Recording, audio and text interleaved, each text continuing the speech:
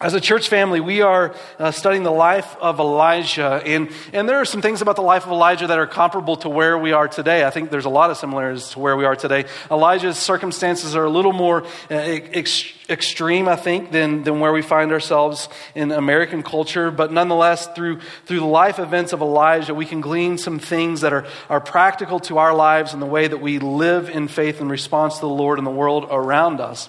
And when we look in 1 Kings chapter 18, if you know anything about Elijah, you're familiar with his character at all, chances are it's 1 Kings chapter 18 that you know about as it relates to Elijah, because this is the showdown on Mount Carmel, right? And for those of you that don't know how to pronounce Carmel, it's Carmel, okay? So Elijah's showdown on Mount Carmel against these false gods, false prophets, Ahab the king and Jezebel. The scenario that they have created in Israel at this point, we've looked at under King Ahab. We've talked about in Israel's day at this time, Israel's already gone through a civil war. They separated 2 tribes to the south. Out of the 12 tribes, 2 went to the south, 10 go to the north. And the northern tribes never have a godly king. 19 kings, not one of them godly. And so they go through all of this adversity through these ungodly kings, and God continues to send individuals, prophets to the north to call Israel back to him. And one of those prophets during the reign of the 7th king, who is Ahab, is Elijah. And Ahab, it tells us in 1 Kings chapter 16:33, did more to provoke the Lord than any other king before him. He was the most wicked king at this point in Israel's history. And Jezebel, it talks about Jezebel because Jezebel is really the one leading the kingdom at this point. And Jezebel is not a good term to refer to anyone about, right? So if anyone ever calls you a Jezebel, whatever you're doing, stop and do the exact opposite of that, right? That is not a good term. And so Jezebel and King Ahab, they're wicked in this time period, and God calls Elijah to stand up against that. In the midst of leading Israel towards darkness, Elijah comes as a light to pronounce the goodness of who God is. And in chapter 17, verse 1, it tells us Elijah comes before King Ahab, and his name is an identification to what he stands for. Elijah means the Lord is my God. And so Elijah takes the stand before a king who's got no problem cutting off the heads of God's prophets. In fact, in chapter 18, it talks about Jezebel doing that. And so Elijah takes this stand, and God, after he takes this stand before Ahab and says it's not going to rain in Israel for 3 years, he tells Elijah to go and hide. Because while Elijah has this stand in the Lord, he still needs to mature in his faith.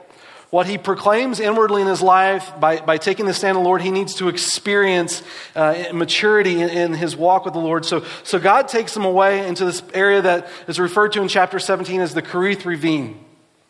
And the Kerith Ravine literally means to be cut down. And not only does it go to the Kerith Ravine, he goes to Zarephath, which Zarephath, it tells us in chapter 17, is in Sidon, which happens to be exactly where Jezebel is from. It's her homeland. And so God takes Elijah to these 2 different places to mature his faith, because he knows on the back end of all this that Elijah is going to have to take that stand for which he proclaimed before Ahab. I mean, he's got to become really a warrior in the Lord to see his faith strong. And so God takes him to the Kerith Ravine in Zarephath. Kerith Ravine cut down. Zarephath is the crucible. And God brings him before a widow in Zarephath. And we pointed out in understanding relationship, God takes him, in the Kerith Ravine, God feeds him through ravens, and now in Zarephath, he's going to feed him through a widow, which is probably the last person in the middle of the drought that you would look for provision for your own life. It'd be difficult to take care of yourself, but here he is now taking from a widow. But what we identified for us in this is to recognize that God really uses people to mature our faith. People have the tendency to bring the goodness of God within our lives out of us as we reflect his glory. And they have the tendency to help us understand where the darkness in our heart really rests. Like, everyone thinks they're real godly until you get under a roof for 7 days a week, 24 hours a day with the person beside you, right? And you learn real quick, wait, I'm not as great as I thought I was. And a lot of times what you find in relationship is what we tend to do is we like to blame people for our behavior as if they're responsible, like they force you to act the way they do. Like, nobody's perfect, right? But you're still responsible for the way you respond to the imperfections of others. No one makes you do what you do. Yes, it may provoke you, but really in that provoking, what it's doing is demonstrating what rests in our own hearts. And a lot of times we don't like that. So what we choose to do is blame others. But what God can do in that is a beautiful thing, because what he draws out from us is what rests in our heart, because God in those moments can, if we surrender to him, can mature us and grow us. And so Zarephath is this crucible of refinement in our lives to help us understand where we are in our relationship with God. It draws out the darkness. It brings out the light in our relationship with God. And the Kerith Ravine cuts us down. And if I just summarize chapter 17, I would say it like this. God uses good things to encourage us. And God uses hard things to change us. And that's what chapter 17 is. In fact, we're going to see coming out of this into chapter 18 that Elijah's faith is strong. But when he confronts King Ahab again and Jezebel, their hearts have become more hard. When our lives are surrendered to God going into adversity, God uses that to transform us. But when our lives aren't really surrendered to him and ourselves are God, anything that rips from that, we see that as an attack against us because we're God. And so really what it does is cause the heart to become even more callous in the midst of those trials, or at least that it can tend to happen that way. But what happens at the end of chapter 17, it tells us that Elijah emerges as a man of God. The widow that he's with refers to him as a man of God, which is more important. Like it's great if you think you're a godly man, godly woman. I want to encourage you in that. But it's another thing altogether when someone can look at your life and say, man, when I see you, I see Jesus. It shows maturity. It shows substance to your faith, doesn't it? And I think that's what God was doing in the life of Elijah. Not just proclaiming that the Lord is your God, but his faith demonstrating this substance, this confidence in who his God was. And so now what? And guys, if God has taken you in your life through the Kerith Ravine or through Zarephath, through the crucible of refinement, your faith has substance. What do you do with it? That's what the showdown at Mount Carmel is about. Like, if you know the story, God shows up, fire comes down, things set on fire. I mean, it's an incredible story. But I really think it's not just about this event. It's about the heart that's driving this event. And that's what I want us to look at in chapter 18. What do you do? What do you do with the faith that God has given you as he matures you in him? How do you respond with it? I think everyone needs a burden for which to care and a passion toward which to give. Like when God does something in you, he does something for a purpose. You think, in the story with Elijah, as God's matured him and he steps out of the ravine finally, he's finally out of the crucible and he's back out in the spotlight again, like, so what? What difference does that make? Because you remember the heart of the problem that we started with in chapter 16 is Israel's walking in darkness and they're following after a king that's pursuing darkness. That's the issue at hand. And so now God has matured Elijah for what? For him to sit on his hands? So what? And I think what we see in response to Elijah in the story is for us to even examine what, as God works in our own lives and transforms us and moves within us, what do we do with our faith? And here in the story in chapter 18, verse 1, I'm going to tell you, I'm going to skip through this pretty quick, and I'll give you some of the details that happen within the story. I'll just sort of fill in the gaps. I'm not going to read every verse because that would take too much time here this morning, and I've got to watch the Patriots win the Super Bowl today. I'm not kidding about that, but we have a limited time in our service, so I want to make sure I use it wisely. And so 1 Kings 18, verse 1, now it happened after many days that the word of the Lord came to Elijah in the third year, saying, go show yourself to Ahab, and I will send rain on the face of the earth. Like, so here you see Elijah growing in this faith, and his response isn't just to simply, okay, God, you've matured me, and now we're done. But to see this faith lived out in his life, a faith of substance. A faith of worth and value. Like, if your faith doesn't cause you to change, Is it worth anything? If your faith doesn't lead you into a life that looks different than anything before, is that faith really worth much? Is it even real? Is it just a thought of convenience? And here you see in the life of Elijah that his faith has substance, so much so that what's being declared here is a response in the life of Elijah that could lead to an ultimate sacrifice of giving himself, but nonetheless it is a sacrifice. Now I've matured you, Elijah, and to show that your faith has substance, place some worth on it. Let it change how you live your life, because it's changed who you are in the core of your being. And so his faith begins to demonstrate this attitude of sacrifice, because he's going back before the very king that would have taken his head. In fact, if you read the story going on to verse 2 and to verse 10, it starts to tell another story of King Ahab talking to Obadiah. And it's not the same Obadiah of an Old Testament book written by Obadiah. It's a different Obadiah.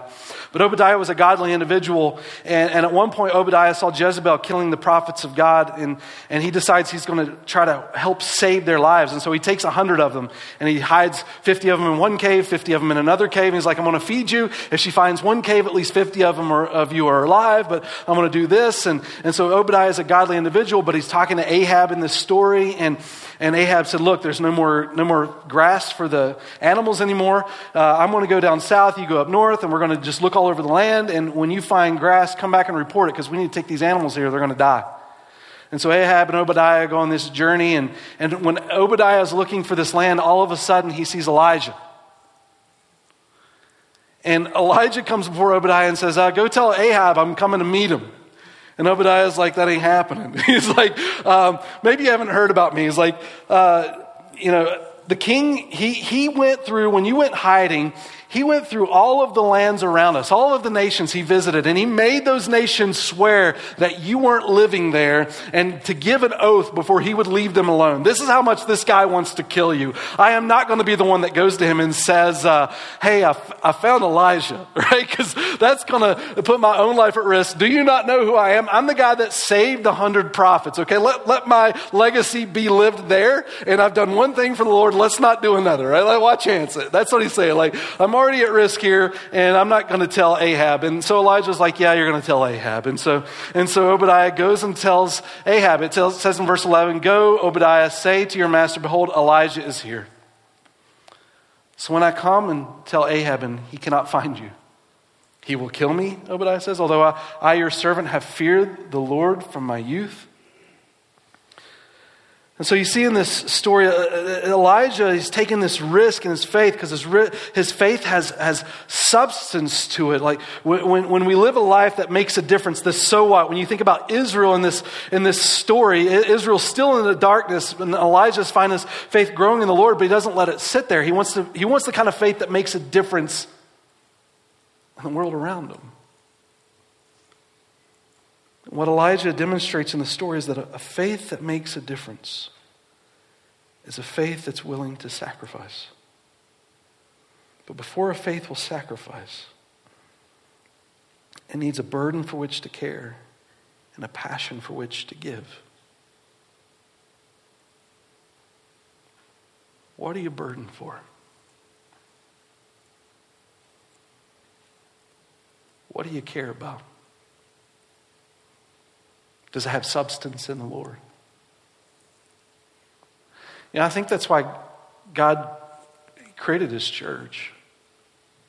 The church doesn't exist just to simply exist. There's a purpose behind the existence of God's church. And we summarize it in two ways. It's the Great Commission and Great Commandment. To make disciples, to love God, love others. God created His church for a purpose. In the midst of darkness, it is the light. Calling people before the Lord. The need to know Christ. The need for Jesus to set us free. That's the burden we carry. Not only that, it becomes the passion for which we share. The central to the church is the gospel, and the gospel transforms lives. Jesus sets us free. I love the beauty of that within the church because in the world around us, people step into the darkness of sin in many different ways, right? We all need God's grace. That's what unifies us here. We all need God's grace. None of us are perfect. We all need Jesus to transform our lives, to make us new and to understand, just as I need God's grace, so does the person next to me. And that same grace that came into my life, I share with others. In fact, Paul said it in 2 Timothy chapter 2, verse. He tells Timothy, be strong in the grace of the Lord. We all need that. And I think what happens in the life of the believer, really cool what happens is as we start to serve the Lord, we start to care about the things that God cares about. What God cares about is people. And as we care about people, I think God refines that passion. We find ourselves caring about particular people groups within the people of this world. I think we want God's grace for everyone, but God gives us passions for certain areas in this world. And what need do you care about?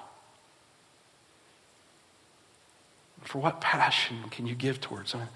God has done something in you. If you've been through the Kerith Ravine, if you've been through the crucible, there is substance to your faith.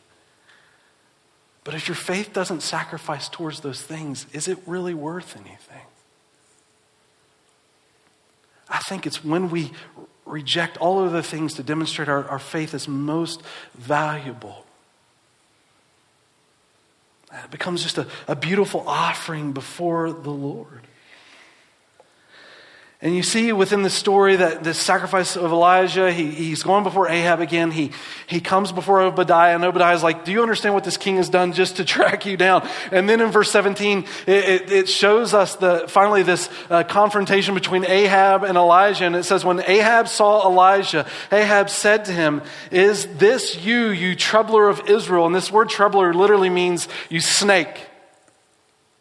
So if there's any need to understand, well, maybe Elijah had a heart change, or maybe Ahab had a heart change in all of this. No, Ahab's first words to Elijah is, you're a snake.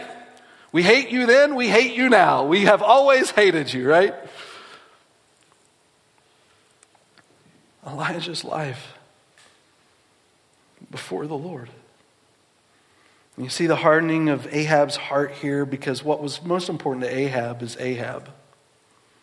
Going through this drought, his heart didn't become more sensitive to the things of God and depending on him, but rather more hardened, because he himself sees himself as God of all things, and anything taken away from him, it destroys anything that he desires, because everything's about him. And so his heart in these moments are hardened. And so Elijah, the sensitivity of the Lord matures in him in this midst. Ahab in these moments grows more callous. But Elijah doesn't take that statement like, You're the snake, you're the blame. And in verse 18, Elijah responds, he said, I have not troubled Israel, but you and your father's house have. Because you have forsaken the commandments of the Lord, and you have followed the Baals. Now then send and gather to me all Israel at Mount Carmel, together with 450 prophets of Baal and 400 prophets of the Asherah who eat at Jezebel's table. Elijah calls this showdown. Elijah against all of these prophets. You ever think, why Mount Carmel? I think Elijah was intentionally picking Mount Carmel because he understood the darkness that Israel was in, and he wanted them to see in those moments the light and the beauty of who the Lord was. And Mount Carmel to the Phoenicians was the dwelling place of Baal. So Elijah literally picks the lion's den. He's saying, fine, if you think you're that great, take all of your prophets and let's go to the most sacred place to this God. And I'll meet you there. And so the stakes continue to raise in what Elijah is dedicating to the Lord, and this sacrifice, the giving his life. A faith that makes a difference, guys, is a faith that sacrifices. Because that faith recognizes the worth of which it possesses. I love the way David Livingstone said it. He was thinking about sacrifice before the Lord. David Livingstone was a missionary in Africa. And he ended up dying in Africa as a missionary. But one of his famous quotes says this: if a commission by an earthly king is considered an honor, how can a commission by a heavenly king ever be considered a sacrifice?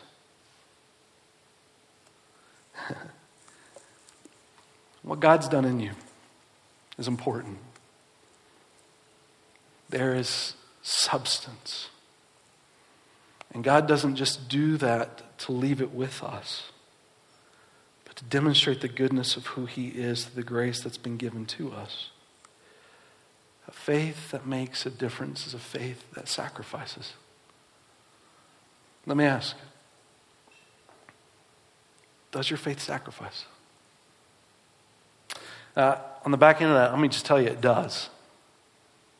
It's really just a matter of what you're sacrificing for, what that faith really is. Things that matter to you in life, you give towards. Personal hobbies or passions, you will give time, money, and energy. Those are the things, the value of things that you have in life to give towards something else to show the appreciation and value for which it holds over you. That's worship. But what about the Lord? A faith that makes a difference lives life that way. If Jesus really matters that much, then we should be giving of those things to God. God, my time, my values, my priorities. If you matter, a faith that makes a difference sacrifices. And then it goes on from here. Verse 20, the showdown starts here on Mount Carmel. So Ahab sent a message among all the sons of Israel and brought the prophets together at Mount Carmel. Elijah came near to all the people and said, how long will you hesitate between two opinions? If the Lord is God, follow him, but if Baal, follow him. But the people did not answer him a word. Then Elijah said to the people, I alone am left a prophet of the Lord, but Baal's prophets are 450 men. I love, in the middle of Elijah giving of himself, he really shows what his priorities towards. It's definitely the glory of God, but it's to the benefit of people.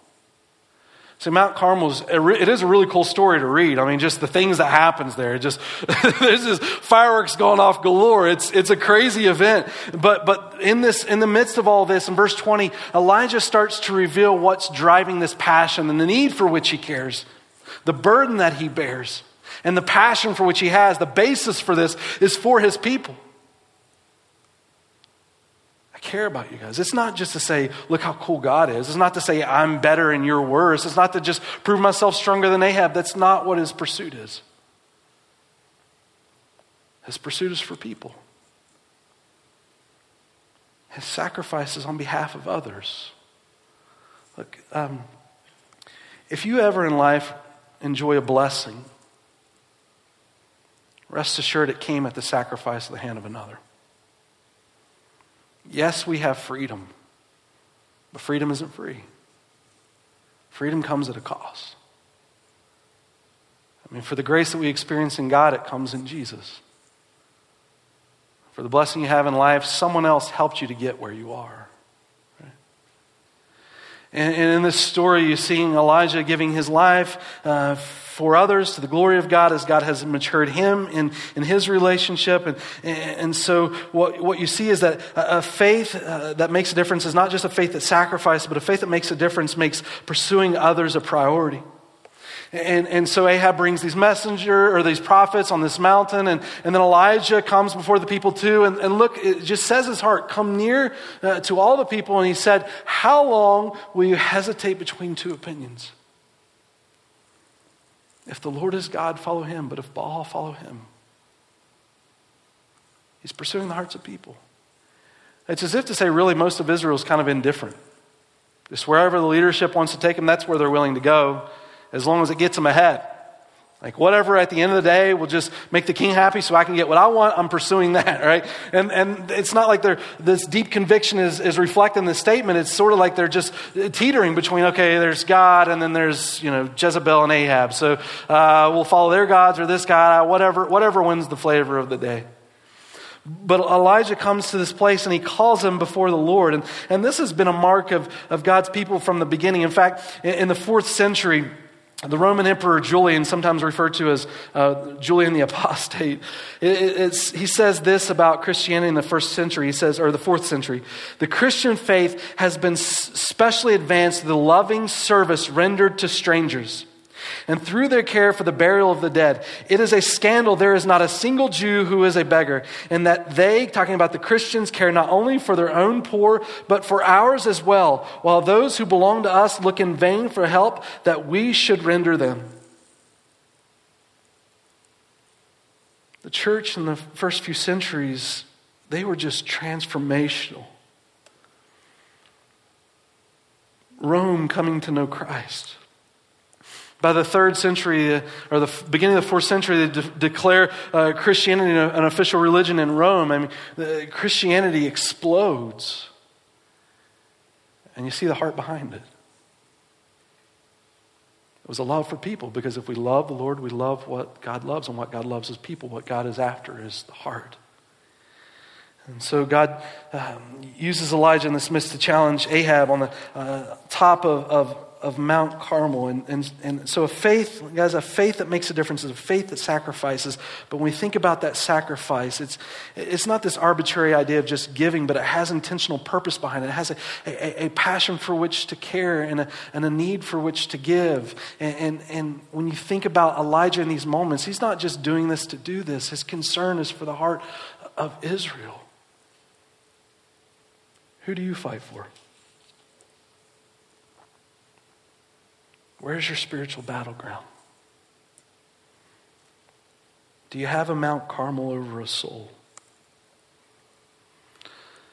The story goes on, these false prophets continue in this escapade of trying to provoke Baal. What they want to do in this story is Elijah says, here, put out a sacrifice and call on your gods and see if God will come down and just light that sacrifice so you don't have to do it with your own hand. See if Baal will do this. And so these prophets all come around and they start chanting towards this God, and they do it for hours. 6 hours they're there chanting before their God, doing all their religious services. And then in verse 27 it says this, and it came about noon, and Elijah mocked them and said, call out with a loud voice, for he is a God. Either he is occupied or gone aside. Elijah's literally saying, hey, maybe you just need to yell louder. I think your God might be in the bathroom.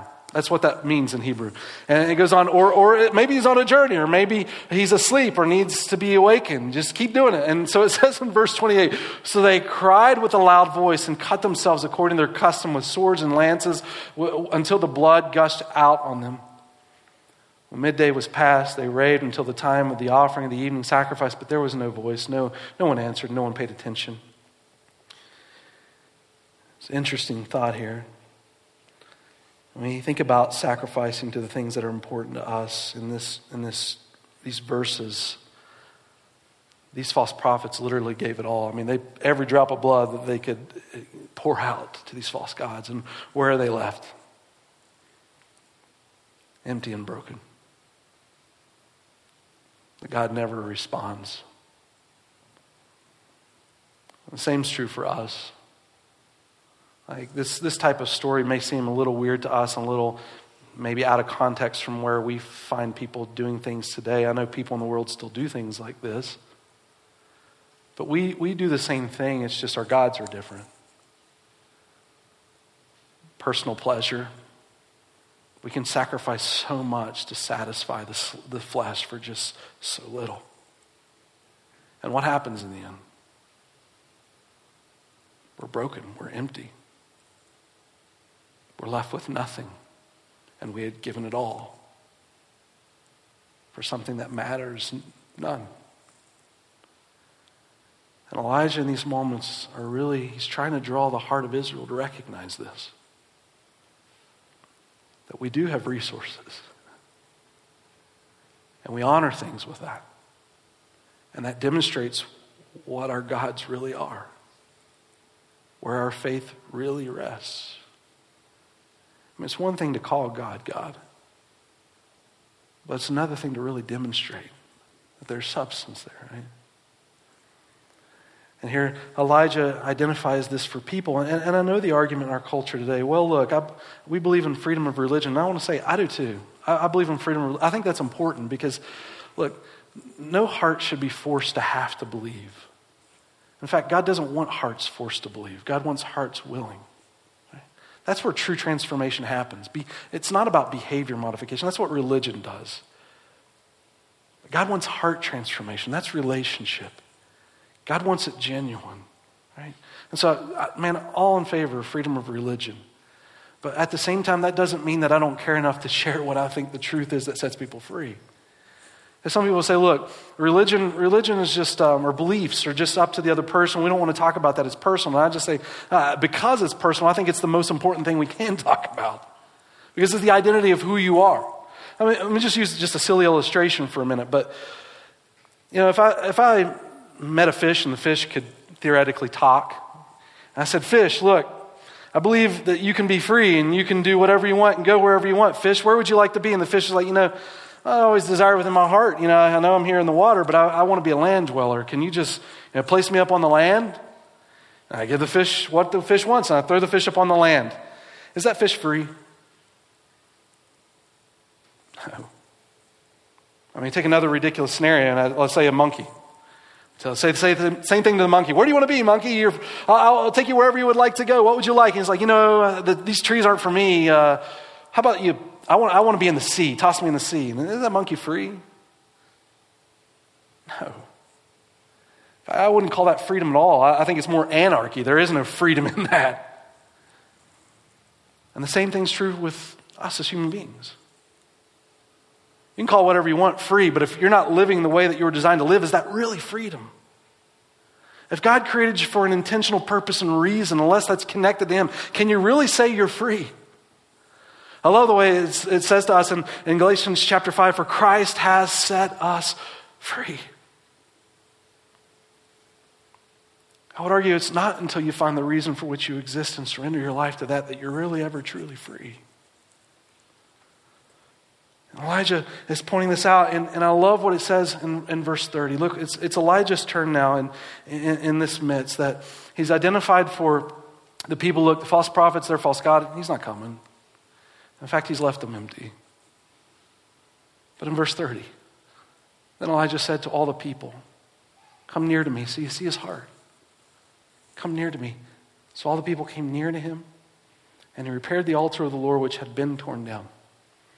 And Elijah took 12 stones according to the number of the 12 tribes of the sons of Jacob, to whom the word of the Lord had come, saying, Israel shall be your name. I love this picture. To me, this section, that thought right there out of this whole story is my favorite part.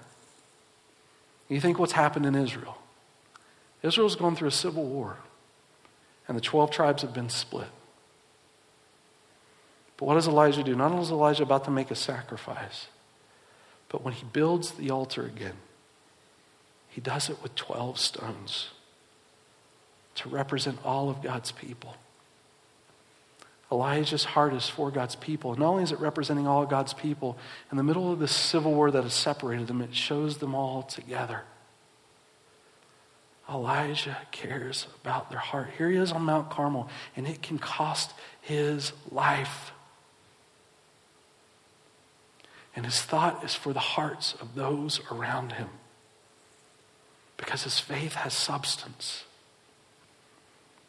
Who do you fight for? Can you pick a Mount Carmel over a soul? And the last is this, a faith that makes a difference is a faith that sacrifices. A faith that makes a difference is a faith that pursues the heart of people in that sacrifice. And not only that, I would say, is a faith that also prays for them. In verse 36, look at this. Elijah goes through, I should tell you what leads up to this. Elijah goes through, he builds the altar, he lays down the sacrifice, and he lays the wood underneath of it. And then he orders that people go down and take buckets of water and just saturate the sacrifice. Soak it. Soak the altar, soak around the altar, soak the animal, soak the wood, soak everything, so that when this is on fire, you know that it could not have been done by mere man. And then it says in verse 6, at that time of the offering of the evening sacrifice, Elijah the prophet came near and said, O Lord, the God of Abraham, Isaac, and Israel, today let it be known that you are the God in Israel, and that I am your servant, and I have done all these things at your word. Answer me, O Lord, answer me, that this people may know that you, O Lord, are God, and that you have turned their heart back again. Elijah, even in his prayer, the hearts of people. Guys, can I tell you, when we talk about caring with your faith, there's a difference between just caring and just ranting. I'm not saying find a passion for what you care about and just spend the rest of your hours telling everybody on Facebook. I'm saying do something, right? I'm glad we have passion, but don't just let that emotional energy go and things that you say, but the way you live, right? And Elijah in the story prays, and I think it's important to pray. And so let me ask the convicting question you always ask when you talk about prayer. How's your prayer life? What if you only get in life what you pray for? Can I tell you why we don't pray by answering why we do pray? I can tell you, everyone in this room, that when you pray, I can tell you why you pray. It's because you have a need, right? This past week, I had some kidney stone thing going on. I can promise you I was in prayer for the Lord, right? There is a need, Jesus, hear me. Lord, there is a need, right? And so when we have needs, we pray. When we don't, we won't. Because the reason we don't pray is because our faith has no risk. When you lay your life down on the line for Jesus, you pray. When you know it makes an eternity of difference and you reflect on that thought, when you've given sacrificially, you pray. The reason we don't pray is because we don't see the need. It's hard to see the need and the risk of faith when I'm sitting on my couch watching my TV. It's too comfortable. But when you live the kind of life that puts itself out there for the benefit of others, to the glory of God, when there is sacrifice involved, when you're vested in it, I think it increases your prayer life exponentially. But I can say, in looking at the life of Elijah, a faith that makes a difference. It's a faith that sacrifices in the pursuit of people and prays on behalf of that people before those gods. Those types of people that live that way, that is the life that sees a transformation in the world around them. You want to see a transformation? Live that way. And here's the result. Verse 38. Then the fire of the Lord fell and consumed the burnt offering and the wood and the stones and the dust, and it licked up the water that was in the trench. When all the people saw this, they fell on their faces and they said, "The Lord, He is God. The Lord, He is God." This isn't an easy stand to take. What Elijah did is not easy. I mean, I don't know if I could even imagine being the only one before a king that could just take off his head. What that would be like. However, as someone starts to come forward, I think it inspires. And as one by one people come forward, it inspires the masses. You know, when I think about the church, guys, I think evangelism is the lifeblood of the church. When God's people go out and see an impact being made on behalf of the Lord, it inspires God's people to continue to make an impact for the Lord. And so in this midst, what you see in the life of Elijah, no one wants to say anything when Elijah's doing this at first. Let Elijah stand by himself. We'll be a little indifferent in this. But then when it becomes crystal clear that it is God, the people stand up and rejoice of the Lord. And when I read this story, I know we can become a little maybe skeptical or difficult with it and saying, look, if God would show up and give fire like Elijah, yeah, I'd be doing that all day long. But can I tell you, something greater than fire has come. Greater than fire, flesh. God became flesh for you. Better miracle than Mount Carmel. It's God becoming intimate for your soul. And if God has, in a relationship with Him, if He's taken you through the Crete ravine, if you've gone through some refinement, guys, your faith has substance. And the demonstration of that faith is seen in the way that we give to what we care about, how we sacrifice before the Lord or give to Him in pursuit of people, praying on behalf of Him that His great name would be made known in their lives. I love the way John Piper said it in his book, Risk is Right, and I'll close with this. He says this: there are 1,000 ways to magnify Christ in life and death. None should be scorned. All are important. But none makes the worth of Christ shine more brightly than sacrificial love for other people in the name of Jesus. This message has been brought to you by Alpine Bible Church in Lehi, Utah. If you'd like more information, please visit us online at alpinebible.com.